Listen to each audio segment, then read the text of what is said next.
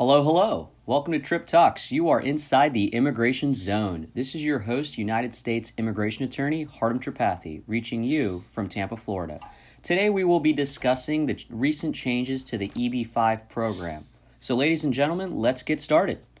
So today we wanted to just discuss a brief nugget regarding the recent change in the EB-5 employment-based fifth preference category program. Lately, there was a case that just passed through the federal court where a regional center by the name of Bering LLC filed a lawsuit challenging the raise of the investment amount from $500,000 for EB-5 to $900,000.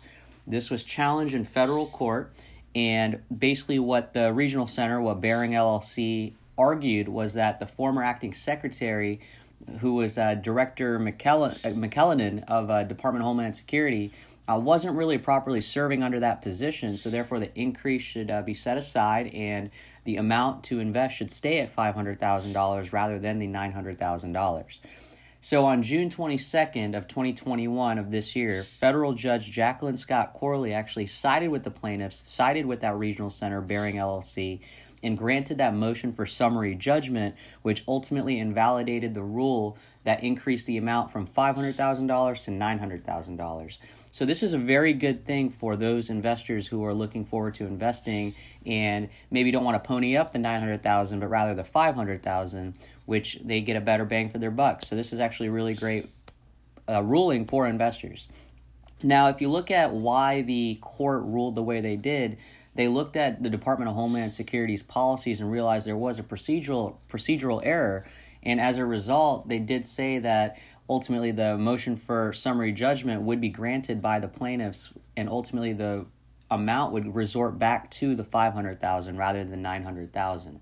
Now, the court did not make this a total ruling. What they did do is they basically did say that the Department of Homeland Security, with the current Secretary of DHS, can actually still reenact this rule as long as it's compliant with the regulations. So ultimately, there was no injunction granted to reinstate the EB-5 rules, but they did give the DHS Secretary the opportunity to fix this situation, making sure that now that the Secretary is actually properly serving in his position, he can now go ahead and reenact this rule. So basically what this means for investors is that they can now apply for this EB-5 program, making an investment of $500,000 since the rules have now changed from November of 2019 to what they are now in June of 2021.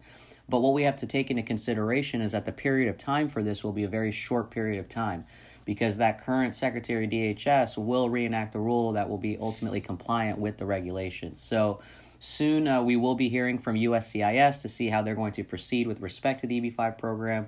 We do know that on June 30th of 2021 that the EB-5 regional center aspect of the program will be expiring, and so direct investments will probably be the best path moving forward. But basically just wanted to give you all a brief nugget, a brief update on this new EB-5 amount change from $900,000 to $500,000. And we will be monitoring it at Trip Law here to kind of give you a more recent update as there's progressions going on at USCIS.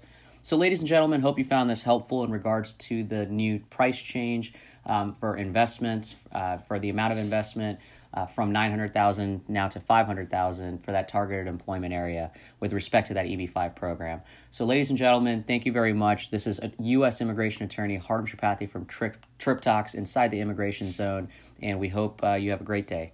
Take care.